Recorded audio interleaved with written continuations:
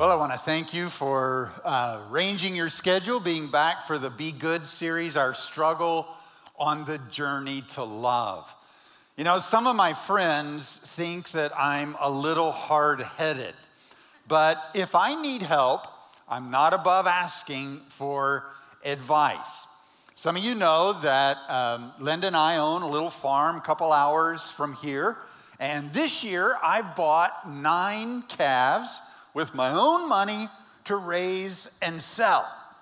Now, in the cattle industry, I'm known as the greener, right? I put these calves out there to eat pasture grass so they can put on weight, and then later in the year, I'll sell them. But I don't know anything about being a greener because I'm just a pastor, right? But I do know someone by the name of George. George is a friend of mine who has successfully raised cattle his whole life. And notice he's packing heat. So I went to George and I asked him for advice. And because of George, I've become a successful greener, and I'm pretty proud of it. But the other day, I was talking to a person about my farm, and for 30 minutes, this person told me what I should do, and I never even asked them for any advice. And talking to them for that 30 minutes, it was like they spoke to a stone wall. They may not have known it, but I wasn't having any of what they said. Why the difference? Well, I'm not too good to ask, but I'm not so bad that I need to be told. And I think that's how a lot of us feel. We actually appreciate it when we hear some good advice that helps us live better. We like getting a tip on how to save money. We love it whenever we try one of those Facebook recipes, you know, and it actually works. We like it whenever we read an article that helps us live a healthier lifestyle. But none of us like being told what to do when we didn't ask for advice. No one likes for another person to get in their business.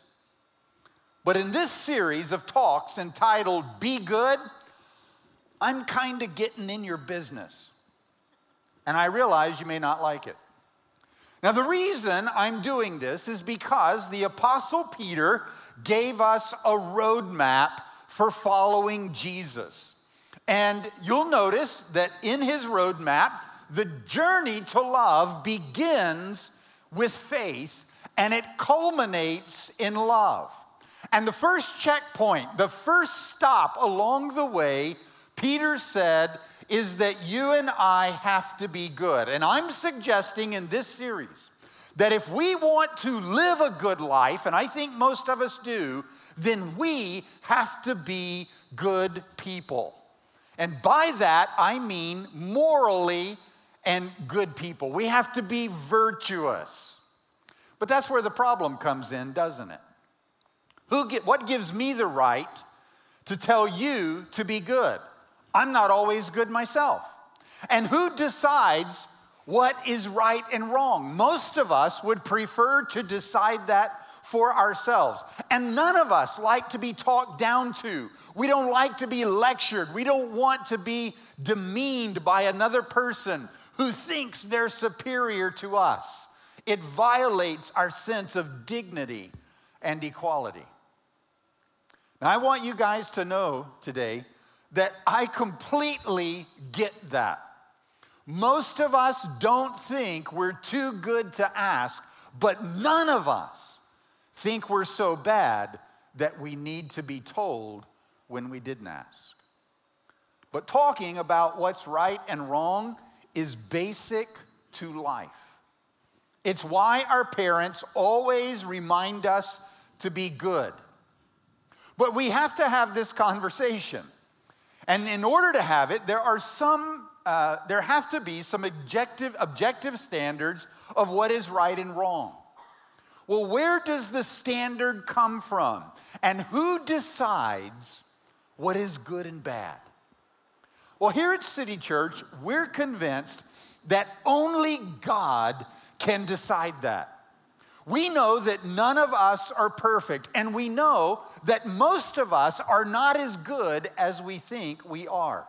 And that's why at City Church, we try to be radically accepting of other people, to help one another along the journey to live like Jesus. And because this is a long journey, we can and must be patient with one another along the way.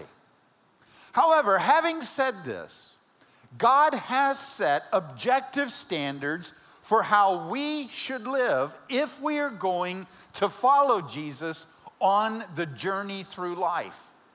And that's what I want to talk about today. I want to talk about the standards.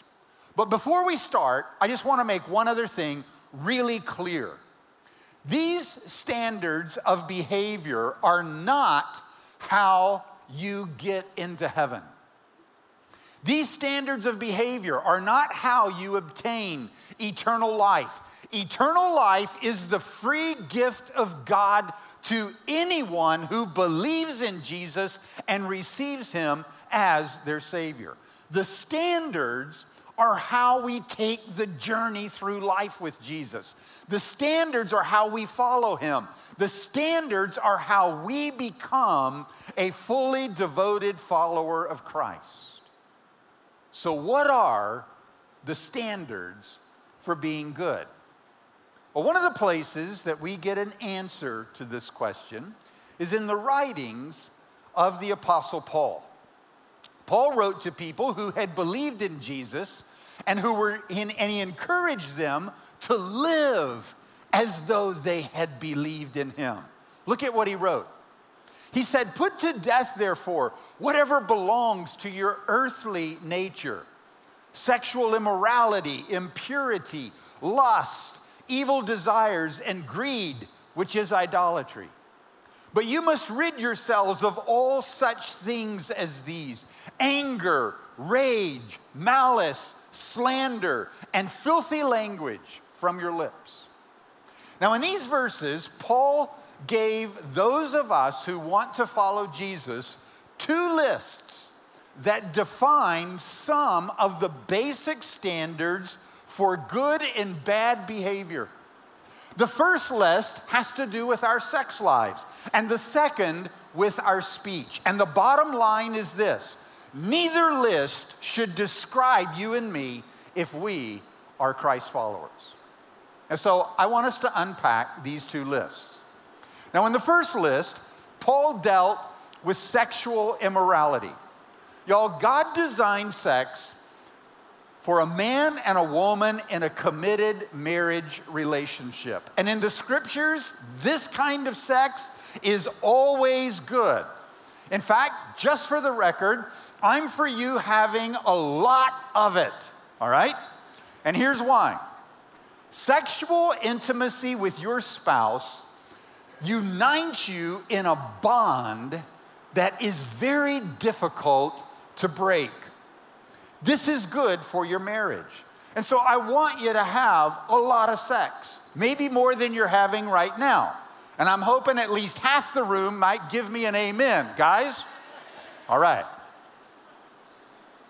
Ladies, I hope some of you will too. But what isn't good is impurity, lust, evil desires, and an insatiable appetite for sex. Paul called this kind of sex idolatry. And it's never good, because God designed sex to serve us, not for us to serve it. The scriptures always describe sexual immorality as wrong because it dishonors God, it harms other people, and it hurts us. And that's why Paul said, "But among you, there must not be even a hint of sexual immorality." Now, I know that some of you are feeling like I'm really getting into your business right now. This is one of those advice I didn't ask for moments. But I want you to hear me out. Many of you have believed in Jesus, and you're trying to follow him. You want to live a good life. You want your life to work. You want it to be good, but you're struggling with sexual immorality. Some of you are not married to the person that you're living with. Some of you have got multiple sexual partners. Some of you are having an affair or contemplating an affair with someone else's spouse. Many of you are watching porn. Y'all, I'm not running you down for that. I'm not pretending to be superior to you. I'm not trying to police your moral life, but I want you to listen to me. If you and I want to follow Jesus on the journey to love, if we want to become fully devoted followers of Christ, if we want our lives to be good, then we have to understand that sexual purity is basic to making progress. Paul didn't leave any wiggle room on this. He said there shouldn't be even a hint of sexual immorality among us. So what are we supposed to do about it? Well, Paul was crystal clear. He said, "Put to death, therefore, whatever belongs to your earthly nature." Now, I have a hunch that most of you in the room have never put anything to death except maybe a roach. And I'm talking about the kind that crawl on the ground, okay? All right, yeah. If you've put the other kind to death, you just probably don't want to laugh out loud about it, right? I mean, you don't want everybody to know. Well, to put something to death means you terminate it, right? When you put something to death, you terminate it. You don't play around with it. You don't try to improve it. You don't try to get better at it. You don't try to phase it out of your life. When you put something to death, you terminate it instantly. So how do we do that? Well, we live in a culture that is drenched in sexual innuendo. You're not going to be able to get away from it, but you don't have to encourage it in your life. And so, to keep from doing that, you and I have to get radical about taking control of our sexual thoughts and actions. Because remember what we said last week. What your mind dwells on, your body acts on. So let me give you an example, guys. When your wife sends you to H-E-B to buy something that she forgot, guess what? There are going to be a lot of women there, all right? So you've got to get radical about how you do H-E-B. Now, when I go to H-E-B and I see a good-looking woman, I don't try to say, "Oh, yeah, what a dog." I don't do that. The first thing I do is say to myself, "Wow, God," right? And then I'm pushing my cart. I look down at the floor. That's what I do until she has passed. And if I'm come back, right? Guys, there can't be any rubbernecking at H-E-B. Save that for I-10. No rubbernecking at H-E-B. Because what the mind dwells on, the body acts on. And then I remind myself, Linda is a great wife who deserves my undivided sexual interest. I committed that to her when I got married. When we married, we committed that to each other. So anything that tries to take that from her, I terminate it from my routine. Because it's not okay to cheat on Linda, even visually. You see, I have to put all other sexual options to death. That means get radical at H-E-B. That means get radical with your online browsing. That means get radical on what you allow your eyes to see, because what the mind dwells on, the body acts on. God designed sex to serve us. He didn't design us to serve it.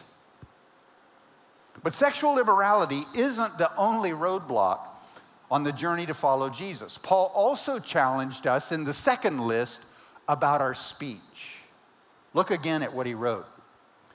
But you must rid yourselves of all such things as these: anger, rage, malice, slander, and filthy language from your lips. Y'all, our words serve as a window into our soul. If someone else wants to know what you're like, all they have to do is listen to the words that come from your mouth. If you want to know what is in your heart, all you have to do is listen to the words that come out of your mouth. Paul mentioned 5. He mentioned anger and rage. These are words that describe every man or woman who verbally or physically abuse another person. He mentioned malice and slander. This is speech designed to hurt someone else by defaming their character. This is speech from a rival who intends to ruin another person's reputation by the words that they say. And then he mentioned filthy language. This is obscene or abusive speech that when you hear it or when you say it, you know it isn't good. Paul's list describes a person whose emotions are completely out of control. It describes a person who is mad at others and acts on those emotions in a way that hurts others with their words. You know, the other day I was passing through one of these areas on I-10 where there's so much road construction, and the left lane was shut down with those concrete barriers, you know? And right there in this place, there was also an entry lane coming in right there. And this can be an extremely dangerous little intersection, not to mention the fact that there are other people driving behind me, right? Well, there was a guy who wanted to enter there, and it never crossed his mind to take a look to see if anyone else was coming. He simply drove in, and there was no place for me to go. I had a barrier on my left. Well, this made me mad. Not near as mad as it used to would have made me, but it made me mad. Now, no one else, thank goodness, was in the truck with me, so I don't think anyone else heard my words or saw my gestures. I'm just being honest. But if you were to ask, hey, Whitty, did you have anger? Check. Rage? Check. Malice? I don't think I had time for that. Slander? Possibly. Filthy language? A little. I talked and acted exactly like Paul said not to. It wasn't good. Maybe you've experienced something similar. How do we deal with these emotions that are given legs, really, by the words that we say? Well, psychologists tell us that these emotions come from a pain in our past. And Paul said that we have to go through a process of healing that pain. Look at what he said. He said, but now you must rid yourselves of all such things. Then he said, clothe yourselves with compassion, kindness, humility, gentleness, and patience. Bear with one another and forgive whatever grievances you have against one another. Forgive as the Lord forgave you. Now, these highlighted phrases were words in Paul's day for changing clothes. Paul said we have to take off the old dirty stuff and put on the new clean stuff.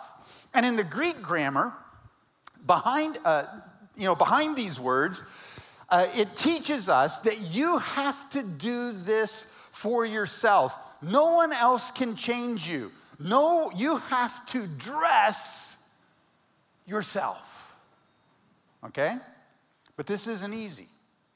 I mean, no one just flips a switch and stops being angry and outraged and immediately starts being compassionate, kind, humble, gentle, and patient. You can't simply terminate these painful emotions. You don't handle your speech and emotions the same way you handle sexual immorality. You can't just terminate it. They have to be healed. And there is a change process for this healing. And Paul gave us the first step in the process. He said this kind of change, this kind of healing begins with forgiveness. Look at what he said. Bear with each other and forgive whatever grievances you may have against one another. Forgive as the Lord forgave you. You know, forgiveness is tough, isn't it? Forgiveness doesn't mean that what someone else did to you is okay. If you were abused, it wasn't okay. If you were abandoned, it wasn't okay. If someone took advantage of you, it wasn't okay. But forgiveness means that you are willing to bear the burden of someone else's sin. Paul said we should do this because that is what God did for you and me. When Jesus died on the cross for us, he bore the burden of our sin. He didn't have to do it, and really, he shouldn't have done it. He wasn't guilty of anything. But he did it because he loved us enough to forgive. God didn't press his rights against us. Instead, he yielded. He bore the burden of our sin, and he forgave. And y'all, this is the essence of love. This is the essence of the journey that we're going on. If we are going to go on the journey to love, and if goodness is the first stop, then for many of us, that means forgiveness is the first step. And so here's what I'm asking you to do today. I'm asking you to start the journey to love by being good. Specifically, if you are struggling with sexual immorality, I'm asking you to terminate any and all sexual sin in your life. Don't mess around with it. Don't try to phase it out. Don't try to make it better. Terminate it. If your emotions are getting the best of you, take the first step on the journey to love by forgiving those who have hurt you.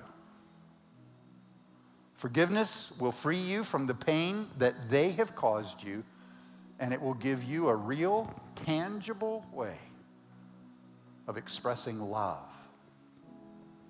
You know, those of you who were here last week, you remember that I told you about the big bearded guy who sent me the email thanking me for praying with him on a Saturday night. You may remember that after we talked together, he called his wife. He admitted his faults to her. He asked for her forgiveness, and they are back together again.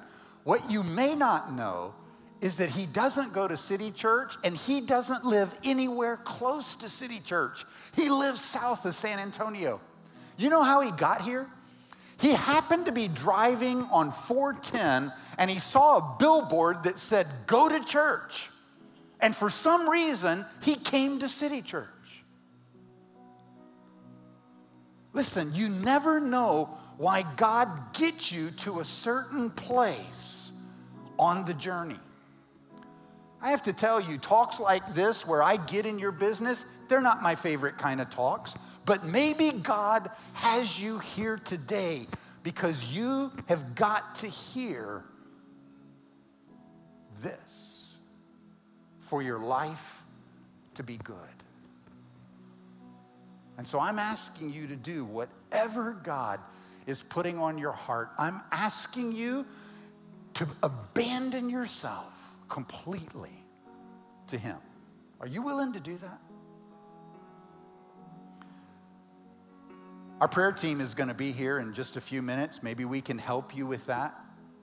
After the service, I'll be out on the plaza in the tan pavilion just to the left out the doors. If you're new here, I'd love to meet you. But right now, I want to pray with you. I want to pray with you that you'll have the courage to take the first step of this journey. Heavenly Father, we thank you that you care enough for us as our Heavenly Father, that you're willing to get in our business and tell us the truth about standards that are good for us.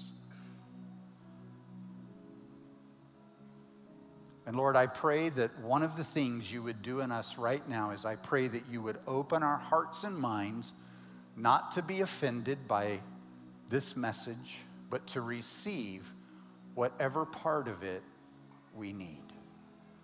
And Lord, I pray that we would have the courage to terminate sexual sin in our lives. I pray, Lord, that we would have the courage to take the first step toward healing our emotions by forgiving those who have caused pain in our lives. Lord, we need help in this. We need to make these decisions wisely, but I pray for us today that we would do that. And so this is our prayer, that you help us begin on the journey toward love. And we pray this together in Jesus' name. And everyone said together, amen.